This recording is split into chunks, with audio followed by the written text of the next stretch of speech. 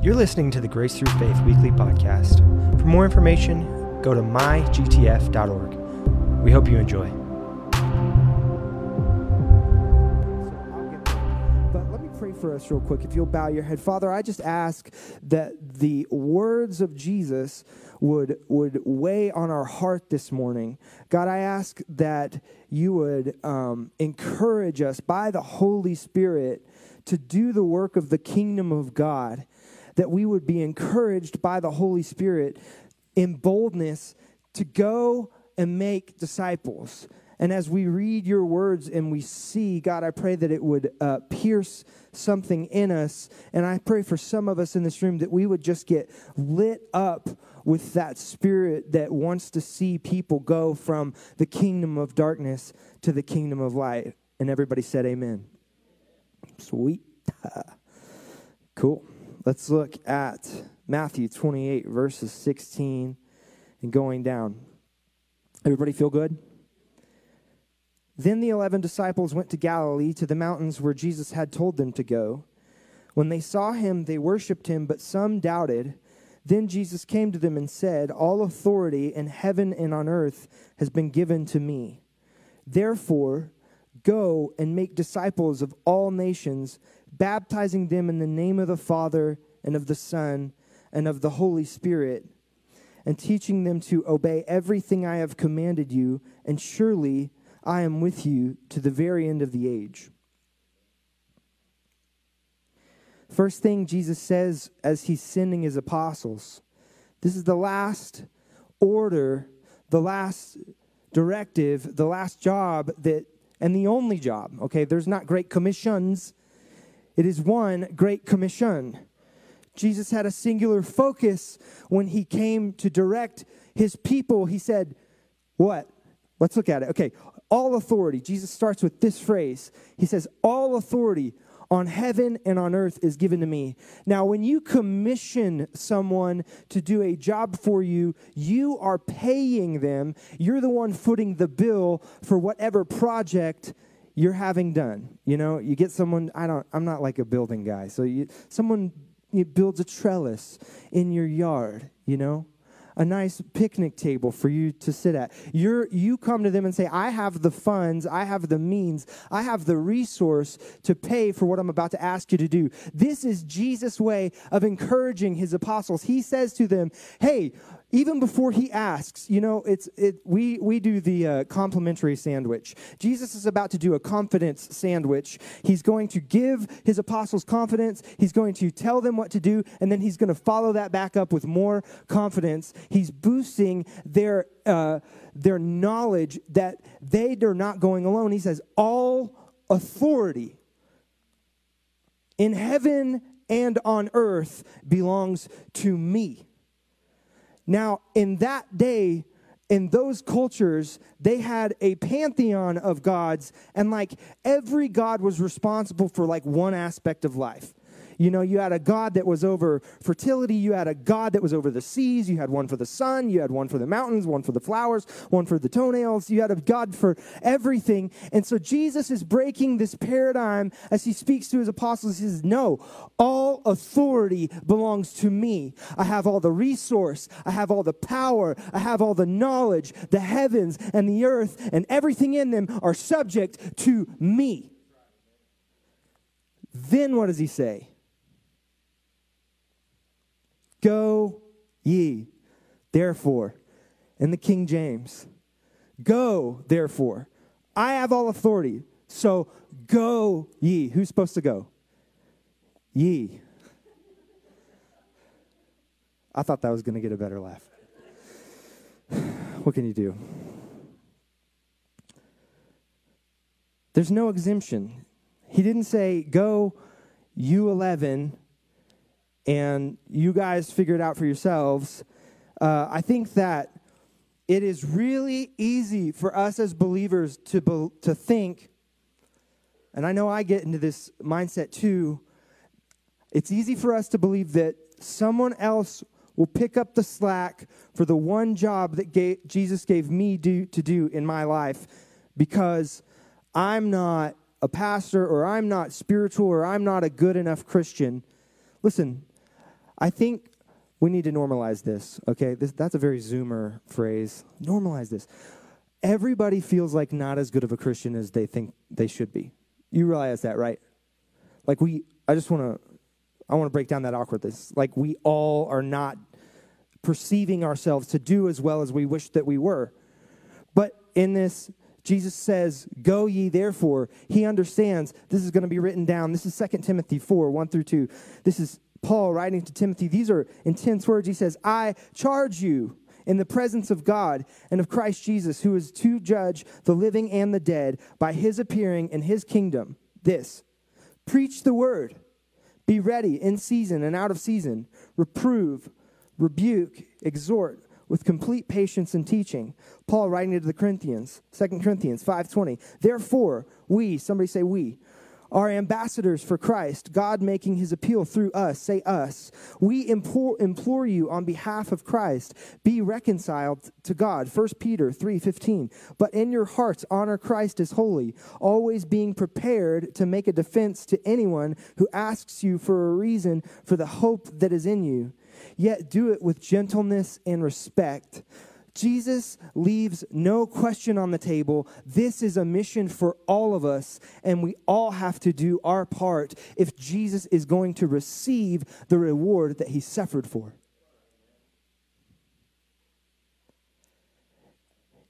If we are going to see a cataclysmic change in our generation, every single one of us has to get off the bench. Every single one of us has to make up our mind that we are all in on this Jesus thing. We have got to give our heart completely, lean in, and understand that this is humanity, you had one job. Just the one. What is it? Go. Where are we going? To all the nations. Mark 13:10 says, and the gospel must be proclaimed to all the nations. Matthew 24:14 says, and this gospel of the kingdom will be proclaimed through the whole world as a testimony to all nations, and then the end will come. Well, do American Christians get an exemption because Joel Osteen is on the television?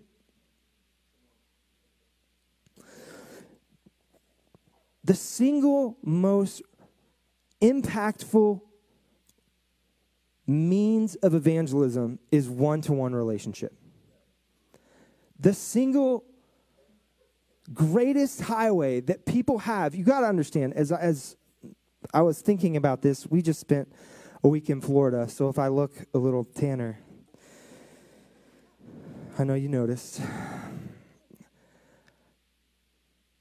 Thinking about the gravity of what we are talking about here is we are tasked with creating highways of conversation and relationship that take people from the kingdom of darkness, where they will go to hell and spend everlasting eternity separated from the love and grace of Jesus Christ, to the kingdom of light, where they will live with you and I in the kingdom of God under the blessing of heaven forever.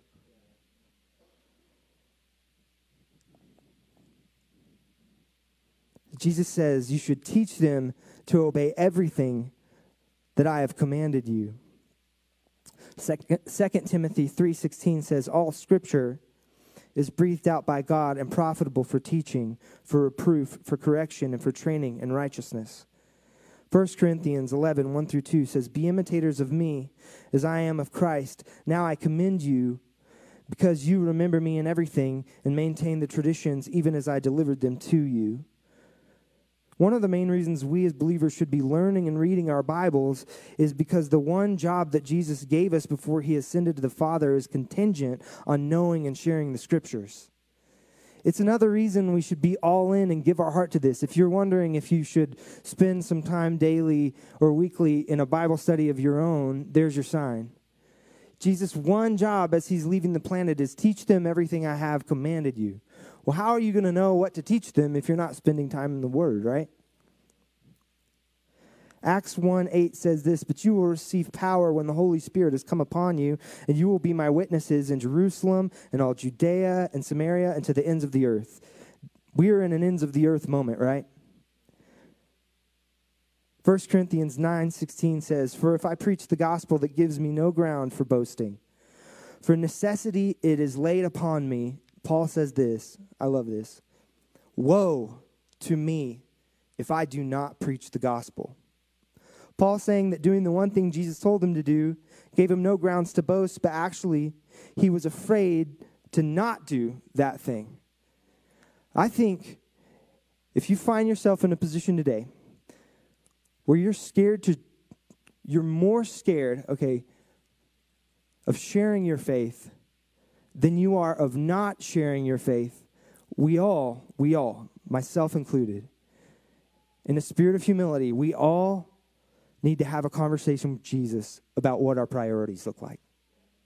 That's just facts. If Paul says, "Woe to me if I don't preach this gospel," we've got to look inside and ask ourselves. And look, this is in many different ways, and we're going to go over some tips. I want to help you. I want to make it clear ways that we can engage our world and share our faith in very non-threatening, in some cases, matters. But I wanted to look at some science because I am simply convinced, as I said earlier, that we, people of faith, actually live happier, more successful, and better lives than people that don't know God.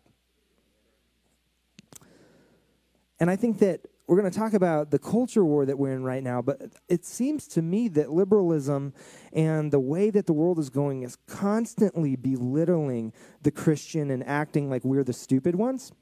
You ever feel that when you watch the news or you see something?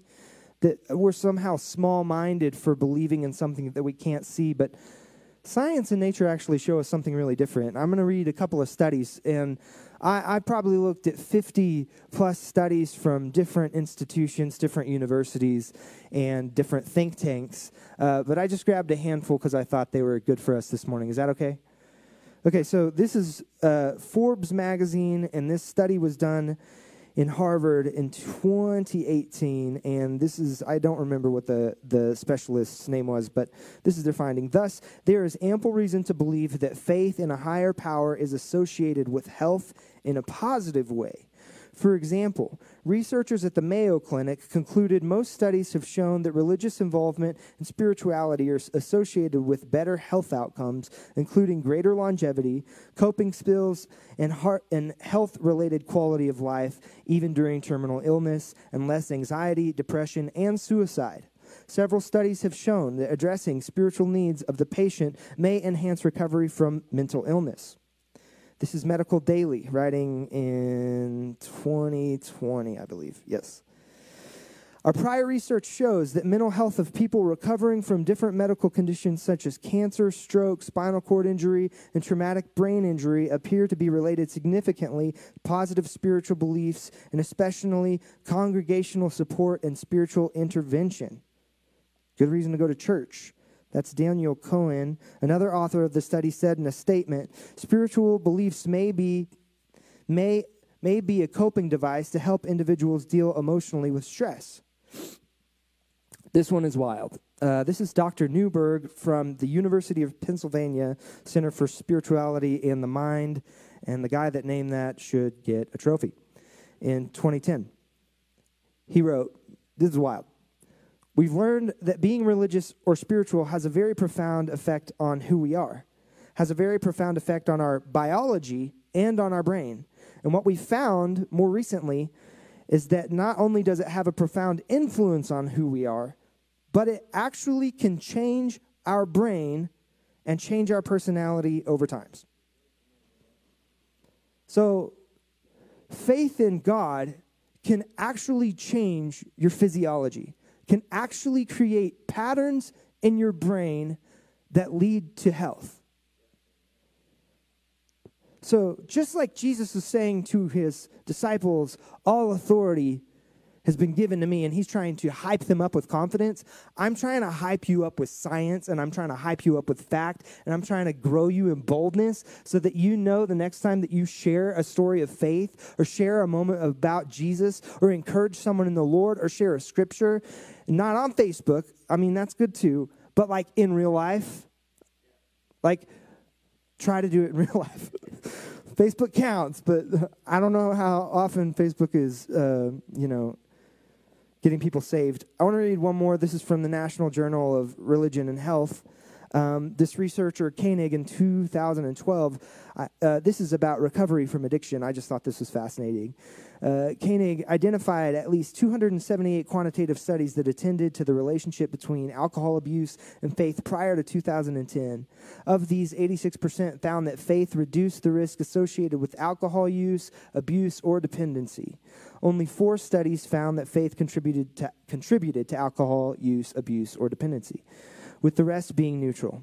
It's possible that these findings reported on the positive role of faith were arrived at through a less rigorous method. However, the authors of the test looked separately at 145 research of the highest quality of the studies among the 278. So they got the sample size, they dropped it down because they didn't think that maybe they were thorough enough, made it smaller, and he says, among these, 90% found that faith reduced the contributed use of alcohol, abuse, and dependency.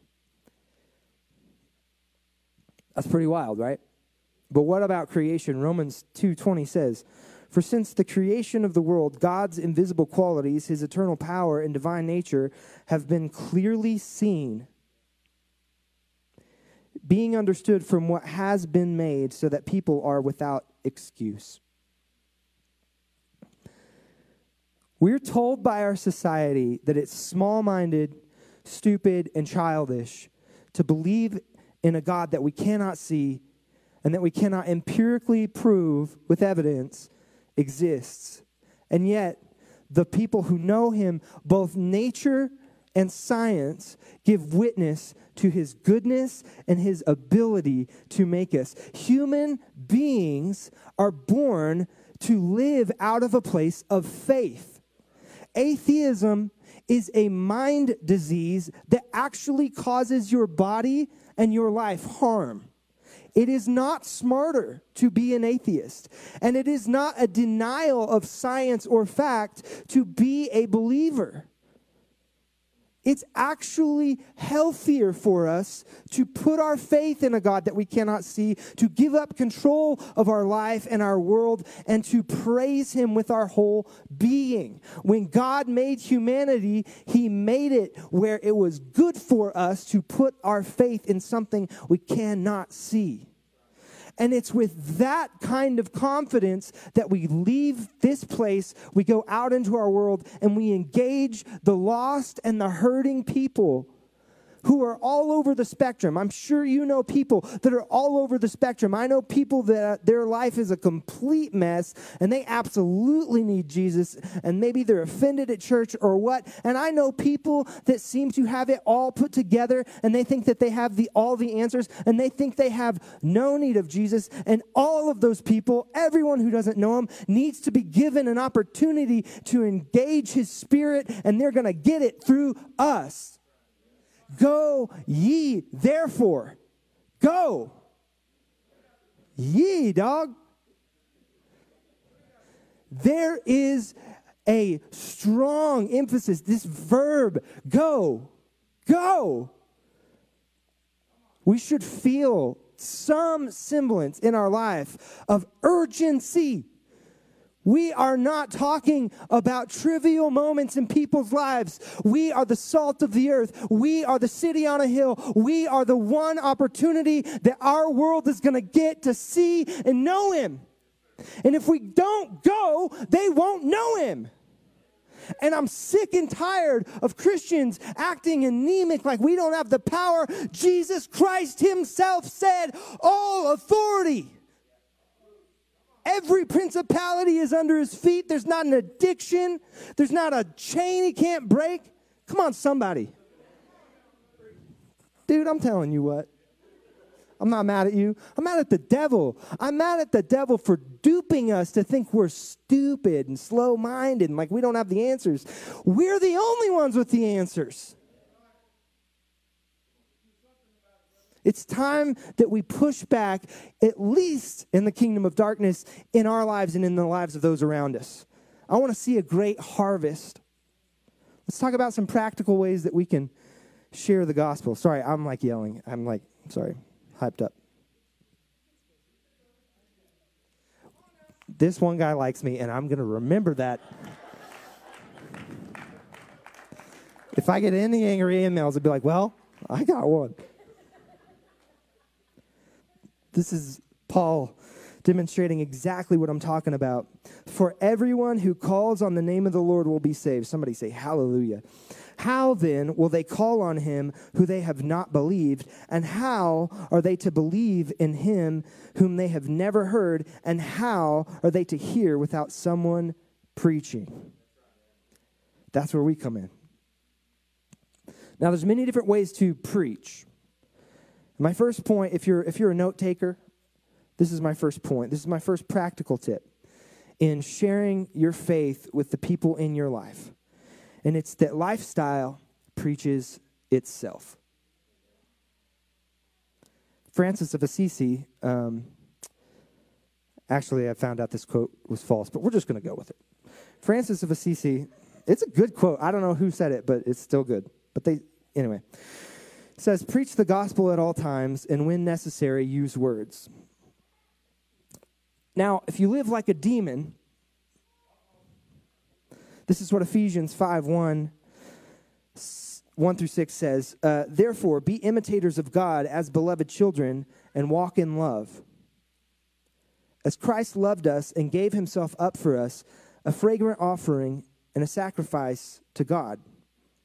But, somebody say but, sexual immorality and all impurity or covetousness must not even be named among you, as is proper among the saints. Let there be no filthiness, nor foolish talk, I repent, Lord, nor crude joking, which are out of place, but instead let there be thanksgiving. For you may be sure of this, that everyone who is sexually immoral or impure or covetous or an idolater has no inheritance in the kingdom of God. The number one way that you can preach the gospel to the people in your life that don't know him, whether it's a family member, a coworker, a acquaintance, or someone you don't know, is by how you live. Jesus said that they would know us by our fruits and that they would know us by our love for one another. Amen? And it's just that simple. The repentance of sin, the putting off of bad practices. These are things that are either a good testimony to who we are in Jesus, or they're a bad testimony to who we are in Jesus. And most of the people that I know have walked away from the church will tell you that they walked away from the church because of something someone in the church did or said. Which, in another sense, I think we should be good at saying we're sorry and humbling ourselves to the people in our lives when we are wrong, which is a good thing to do, amen?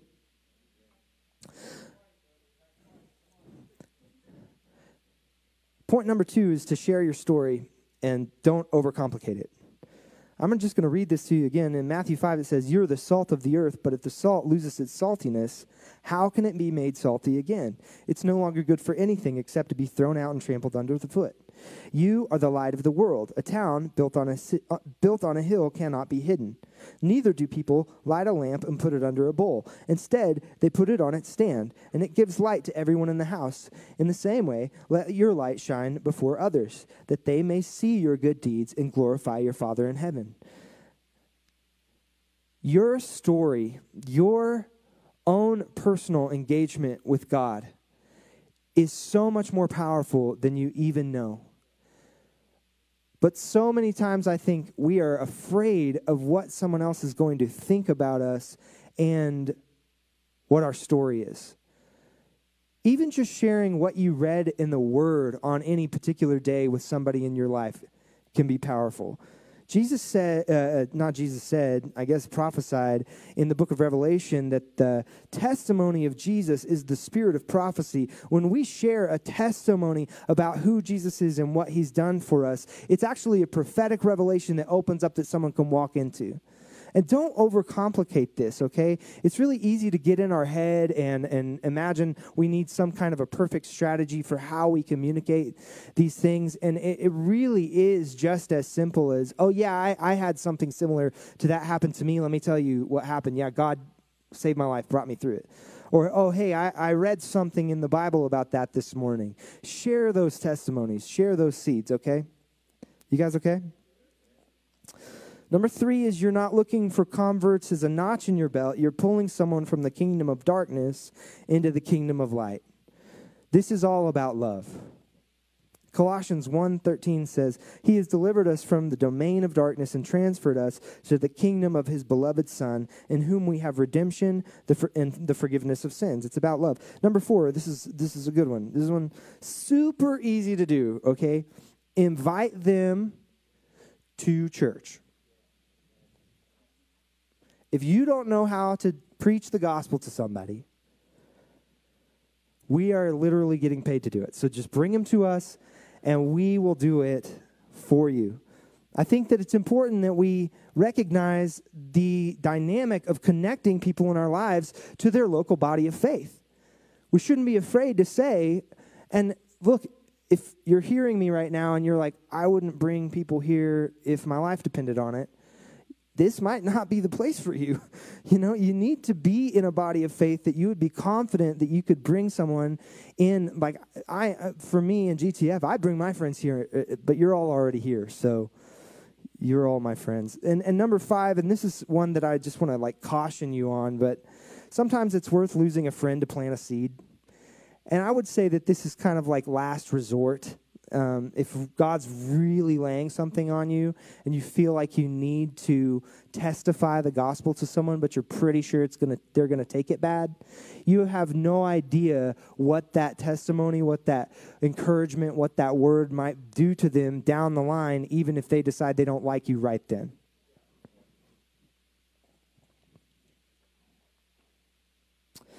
This is Mark 16. It's the other passage in Scripture where it talks about Jesus giving the Great Commission. And he said to them, Go into all the world and proclaim the gospel for whole creation.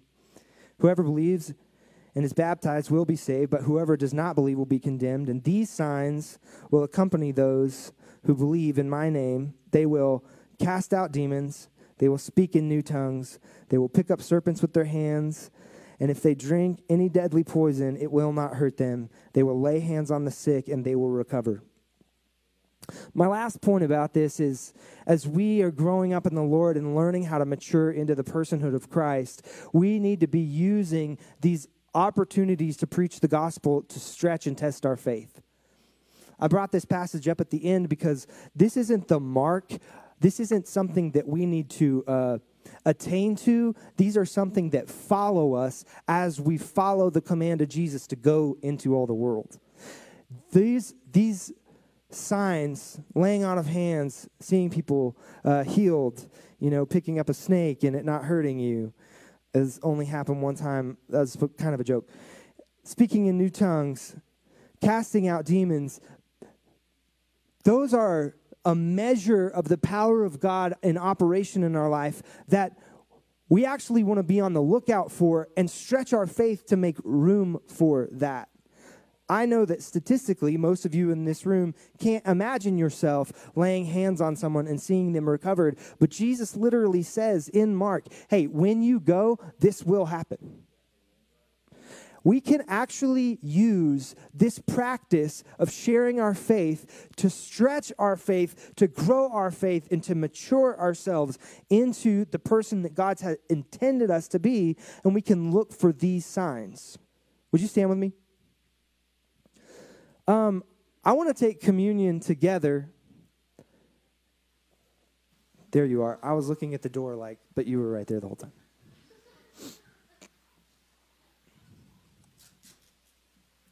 I know that these sermons talking about evangelism sometimes aren't the most rah rah. Everyone's super stoked to make their coworker uncomfortable on Tuesday afternoon at the water cooler. But there is such a holy urgency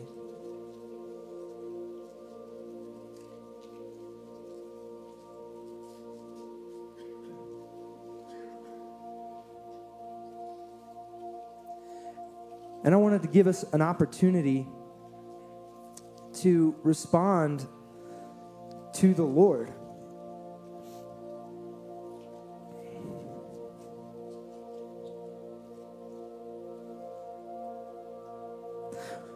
I want you to feel the encouragement that in this season, whatever seed you can sow is beautiful to heaven, and it matters. Even just continuing to live your life in a way that honors God, that makes it a priority to love people well, it makes it a priority to humble yourself before other people, serve in your local church. This is the time to go all in on the gospel. It's the time to go all in on local church. And it's the time that we start to contemplate if we're more afraid of sharing the gospel than we are of not sharing it. I think we all need to come to the table with the Lord and not look at some requirement that's out there, but look actually at what he paid for. That's the thing about this all to me, is that this isn't a Bible verse that I want to use to whap you over the head, but if I could point your focus right now back to Calvary, if I could point your focus back to Jesus giving up his life, Jesus spreading out his arms and letting humanity rip him apart, crucify him, put him on a plank of wood and hang him up outside naked for hours. The King of glory. And what he's after, what he wants, is for his kids to come home. What he's after is a big family that he more than paid for.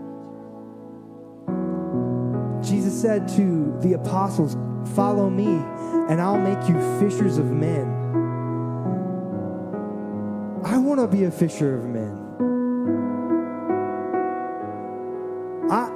I want to see people come to the Lord. And I want to be bold about my faith. And I know you do too. And so I just want to say yes to him this morning. Just in your own personal way, just between you and him. And let him speak to you. Let him highlight the people in your life that he wants you to pray for, that he wants you to love, and he wants you to go after. Because I guarantee you they're there. So, can I have communion elements, somebody? First got me.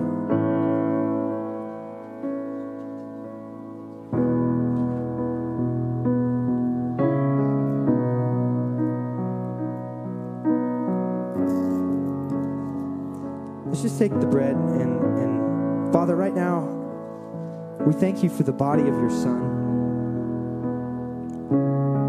that was broken for us, that we might have eternal life. Thank you.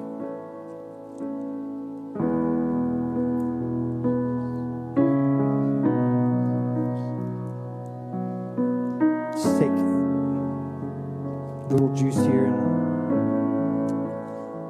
Lord Jesus, we thank you for your blood that was poured out for us without hesitation. And Father, I pray this morning that you would cause us to pour our life out without hesitation for those that are around us. That you'd break our hearts with compassion and you'd call us to those. Just go ahead and take that.